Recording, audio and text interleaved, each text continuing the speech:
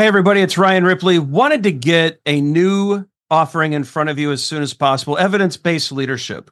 And so as you all know, Todd Miller, myself, and Will Seeley, we're big on evidence-based management. We want to apply it to the leadership space. We all know that modern managers face complex challenges every day. You're juggling a lot of needs, your direct reports, your stakeholders, your customers, they all need constant attention. What we want to do is help you manage that. We want you to use information and data to make good decisions around all of these areas so that we're delivering the right thing at the right time for the right customer. And we know that we're doing that because we're using data and evidence to validate all the things that we're doing. And not only that, we're not just looking at value, but we're looking at our capabilities as an organization. Can we deliver on time? Can we innovate effectively? Do we have too much tech debt? Do we have too many things in process? Are we unable to deliver when the market demands that we do? We look at all of these things with evidence-based management. We merge that into a leadership mindset and lens, and we enable you to make new and better decisions repeatedly based off of the data that you're collecting within your organization. It's exciting stuff. We hope you can join us. Visit agileforhumans.com/EBL course. Join us in one of these offerings. We think you're going to love it. Hope you can join us. Use Agile for Humans, the number 4, to take another 15% off of this course. And we can't wait to see you there. Will, we are here to talk about another key value area, KVA, as we say for short. Yep. That is ability to innovate. Yeah, the last one. The last one. So ability to innovate.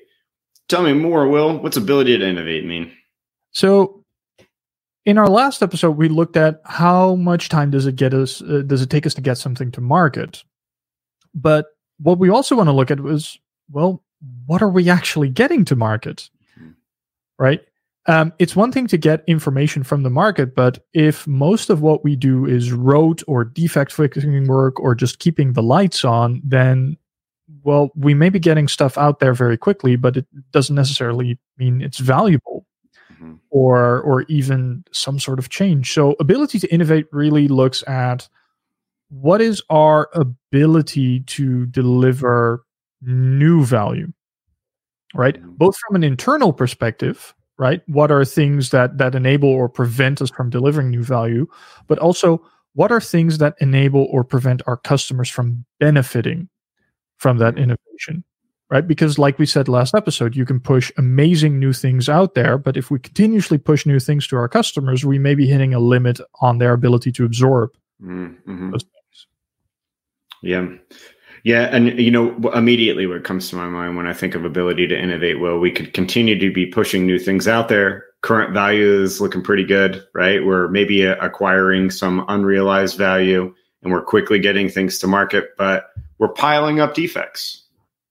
Yeah. Sooner or later, we're piling up those defects and you could have a reverse reaction. Like customers will start noticing that your quality is faltering. And so I always kind of look at as ability to innovate as one of those things that's keeping us honest, right? Ability to innovate is really keeping us from a delivery perspective, honest about what we might be delivering and signaling that there could potentially be some quality issues, or maybe we're resolving quality issues on a kind of more positive way to look at it. Yeah. Should we hop to the board? Yeah, let's look at a few examples. Yeah, let's take a look at some examples here. So let me get us over to the board. Here we are, ability to innovate. And Will, you were saying ability to deliver new things. Yeah. Ability to deliver new value and the ability of our customer to benefit from that value. There we go. I'm writing that down. Customer to benefits, right? And I had mentioned here too. This is something that keeps us honest. It comes with really the how and what we're delivering from a delivery perspective, right? Yeah. Cool. So, should we hop into then some examples of how we're using this, Will? Yeah, absolutely. I've got 2 this time. All right. I'm excited to hear them. All right. So one of the ones, and we were talking a little bit about this before we started recording this episode, is we're very mindful of our time, right? Because it's all that we control, really. And once you spend it, you can never get it back. So, like I was saying before, is one of the things that I look at in my own private life and in my business life is how utilized am I? Mm-hmm. To make sure that I'm not overbooked. Or so full that I can't react to new things happening in the market. But zooming in on that is I also look at my own innovation rate. Mm-hmm. Of that time that I have booked up ahead, right? So looking forward and also looking back is what percentage of that time was I spending doing stuff that I already know how to do, right? So consulting or training. Or a little bit of mentoring every so often, versus what percentage of time do I spend on my own education, right? Am I pursuing new classes? Am I reading enough books? Am I looking at other sources of information to make sure that I'm still continuously developing? I like that. From a customer perspective, right? One thing that I think you and I both have run into, and I think a lot of consultants run into, is we come into an organization, they ask for a lot of things, and we have a lot of ideas. And one thing I've noticed happen quite a bit is that I push too much too quick. Mm-hmm. Right? You want to do Scrum, and ideally we also want to do flow metrics, and we want to bring in a bit of lean UX while we're at it, and do and also do some facilitation, and we want to do a little bit of leadership change, and we want to look at the way the organization set up and the rewards model and the career progression, and then suddenly it's so much change heading their way that none of it actually sticks. Mm-hmm. Right? So one thing I've become more and more mindful of is how many experiments can I run simultaneously with a client before I hit their absorption maximum. Like it. I'm going to put in here, I just put Will number of experience running with a client, and I'm just going to put that word customer absorption here, which we were talking about. We were talking about, I think we were talking about that in our current value episode. That's a good one, right? Like the ability, and that's interesting because a lot of what you do, Will, is in regards to change, organizational change. And so like that customer absorption, that number of running experiments at a client might be indicative of the organization's ability to change at the pace that you are kind of pushing by putting a new thing in place, by putting EBM in place when it wasn't there before. That's a change. And can that organization absorb the change, or is it just going to reject it because it's too soon? Yeah. I like it. You know, so from Agile for Human, maybe I need to now, since you did two. I'm going to put two up. So bring it. Agile for Humans. One is really simple. Class cancellations. Now, this isn't something that we expect to have happen often, but we will, the week before a class, sometimes have a client come and say, we can't do that class right now. We got to move it, right? We've also in the past had a public course, to be quite honest with you, where we don't sell enough seats. This, again, doesn't happen to us that often. But what it really does is it impedes our ability to engage with a new customer or have, understand what we're doing from a scheduling perspective. So it's quite disruptive. Because we end up having to do this reschedule effort, or we might end up having to move students around, right? So I feel like that's pretty it impedes our ability to innovate as an organization. Another one that I'm going to put down here is that number of engagements. I have Grammarly popping up. Number of engagements that we have. And the reason why when I put number of engagements here is what I'm really looking at is context switching. Right? Have you ever gone to a meeting because you've over-engaged with clients expecting that somebody was going to be at that meeting, but it was a different client? Oh, yeah. Oh, yeah. And oh my goodness, how unthoughtful and embarrassing that is, right? When I show up to a meeting, I'm like, is Lindsay going to be here? Should we wait for her? And they're saying like, who's Lindsay? And I'm like, oh my goodness, I'm at the wrong client. So the reason why we're measuring this is we really want to limit it. I guess you could argue that if you want to put a different lens on, you could say this is in current value. But the reason why we're looking at it this way is because of a context switch and the number of context switches that we have to have because the number of engagements that we're on. We really want to limit that. It's not fair to our clients, right? It's not fair to us because it hurts our brains, and really it diminishes our quality. So those are two things that we look at under ability. And indeed, it's good that you mention it, right? Because context switching is one of those measures that you could use in both KVAs, and potentially even tells you a bit about both KVAs, because there is a lot of time lost in context switching. And I think this is the easy way to look at it, and this is certainly how I look at it most of the time. Is right. It's 20% for each additional context that you add, so it really adds up a lot.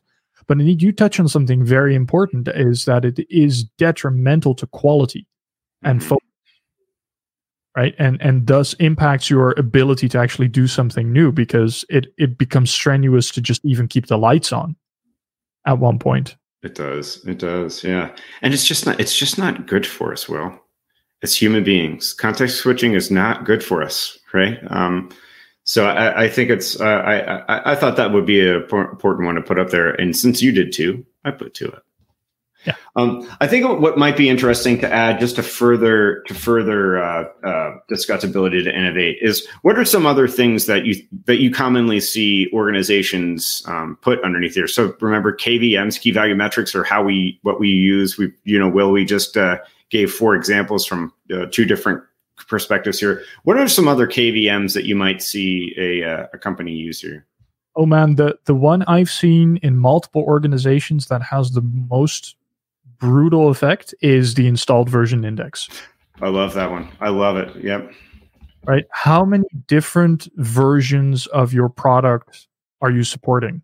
Right. This is nasty. I remember I once worked with an organization that did marketing software, and on first glance they said, well, our installed version index is 1. Right. We have version 12, and we're going to go to version 13 in a few months' time. So it's 1. We don't know why things are going so slow. And what we'd actually found is that because they were very big on customizing the software to specific client needs, they actually didn't support 1 version. They supported 62. Wow. Yeah. So when they wanted to go from version 12 to 13, or even when they wanted to fix a bug in version 12, they didn't have to test it against 1 version. They had to test it against those 60 plus different versions to make sure it didn't break anything in that custom configuration before they could actually implement it and move on. Huge slowdown. My goodness. Yeah. I've used it very similar way too. And if you think about it, like this is the underlying issue here is we're just paying more and more money for support.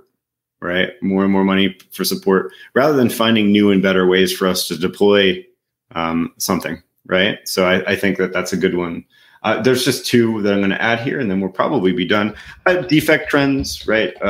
Defect trends is something, if you're in the software field, tech debt is something that you might find here, right? Just all these things, right? All these things that you could identify that are telling you really what is inhibiting us from delivering this new value, right? Or what is enabling us on a more positive side. But looking at these things, looking at the things that we were talking about as our companies, Will, I think that might be a wrap. Do you have anything else you want to add? Ability to innovate before we shut this one down? Well, I think the risk here is that you really look at this internally, right? So installed version index and defect trends and tech debts, and so these are all things that you can measure within the company.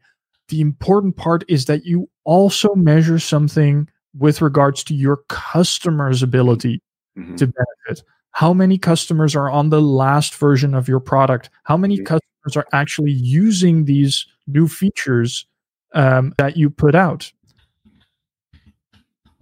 Yeah. And well, I'm going to highlight that in the notes because I think that's really because we can get so caught up measuring ourselves internally that we start to forget about this, right? What's like customer absorption is the reason why I put customer perspective here, right? that's really our customers' ability to take that new information, that new features, those new things that we're giving them, and absorb it. In your example, we're talking about organizational change and the ability to absorb that organizational change. For product people that are watching this, it could be that new feature that you ship, or if you ship 10 features at once, it's overwhelming to our customers. So I think that's a really important. Call out. All right. Well, that does it for the KVAs, Will.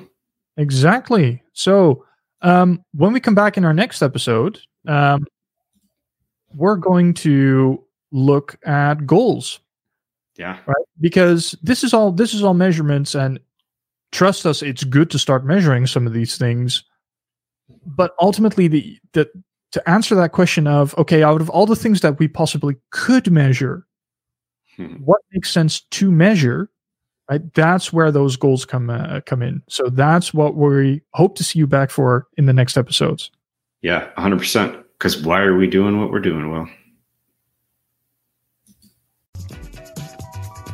Hey, it's Ryan. If you're enjoying this show and want to take a deeper dive into Scrum with me and Todd, check out agileforhumans.com/training. Be sure to also look at the show notes to subscribe to our newsletter, get a copy of our book, Fixing Your Scrum, and learn more about working with us at Agile for Humans. Thanks for listening, and Scrum on.